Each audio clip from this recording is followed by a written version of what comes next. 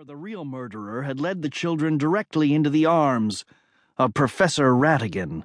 Brilliant, ruthless, and recently a fugitive from prison, Professor Ratigan had stolen the kids when they were young for his twisted experiments. Now, he wanted to use the children to help rebuild his empire. They had barely escaped him, and for 2 months had lived in fear of his return. But it had been more than 60 days, and still no sign of him, so they were at last starting to relax. "No more shrunken heads," Mr. Dumfrey corrected him, wagging a finger in Thomas's face. "This is altogether different. I'll need to pay a visit to our old friend Eckelberger right away." "Freckles!" Pippa exclaimed. She had known Herr Eckelberger since she was little more than a toddler, and had invented his nickname then when she was unable to string together the long series of syllables that made up his name, and had instead shortened them into a word her tongue could find its way around. "We haven't seen him in ages." "I never thanked him for the present he sent me," Sam said. For Christmas, Herr Eckelberger had sent him an impressively realistic bust of Sam's head, crafted entirely out of candy.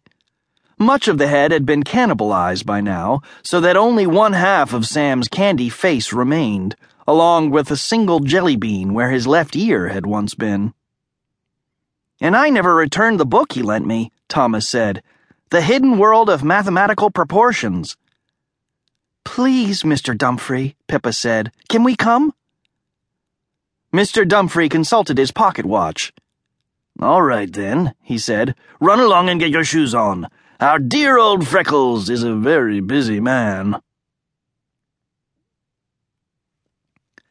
Siegfried Eckelberger, nicknamed Freckles, was the closest thing to a grandparent Thomas, Pippa, and Sam had ever known. And Pippa found that even the thought of visiting him lifted her spirits enormously. For weeks, she had been dogged by a nasty, lingering feeling of unease, a feeling kind of like turning a corner and realizing you were lost. More than ever, she found herself thinking of the parents she had never known, obsessing about them, wondering whether they were still out there, and still looking for her. She knew why, of course. Until a few months ago, she'd always believed that her parents had abandoned her because she was different. But she knew the truth now. She'd been taken from her parents, stolen as a child by Nicholas Ratigan, deranged scientist, to be the guinea pig in one of his terrible experiments. She hadn't been born different.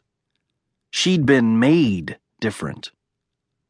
Her parents hadn't gotten rid of her. Which maybe, just maybe, meant they might want her back. As they walked, Mr. Dumfrey told Max all about Eckelberger as they left the museum and ventured into the heat, which was as wet and heavy as the slap of a dog's tongue. A famous sculptor, Eckelberger had once traveled the whole world, molding portraits of queens and dictators, business tycoons and baseball players out of plaster and wax. He had shaken hands with Al Capone and once, famously, lost a game of bridge to Winston Churchill. He also did work for the police department, creating sculpted busts of wanted men based on the descriptions of their victims. One such model had been used to capture the notorious necktie strangler of Staten Island, Sergio Voss. One of Pippa's favorite stories involved Freckles' involvement in a government plot in Belgium. Freckles had saved the day by smuggling a critical document from one person to another inside the wax head of Thomas Jefferson, thus saving the country from ruin. To this day, Monsieur Cabillot, the children's pinhead tutor and a Belgian, could not see Herr Eckelberger without saluting.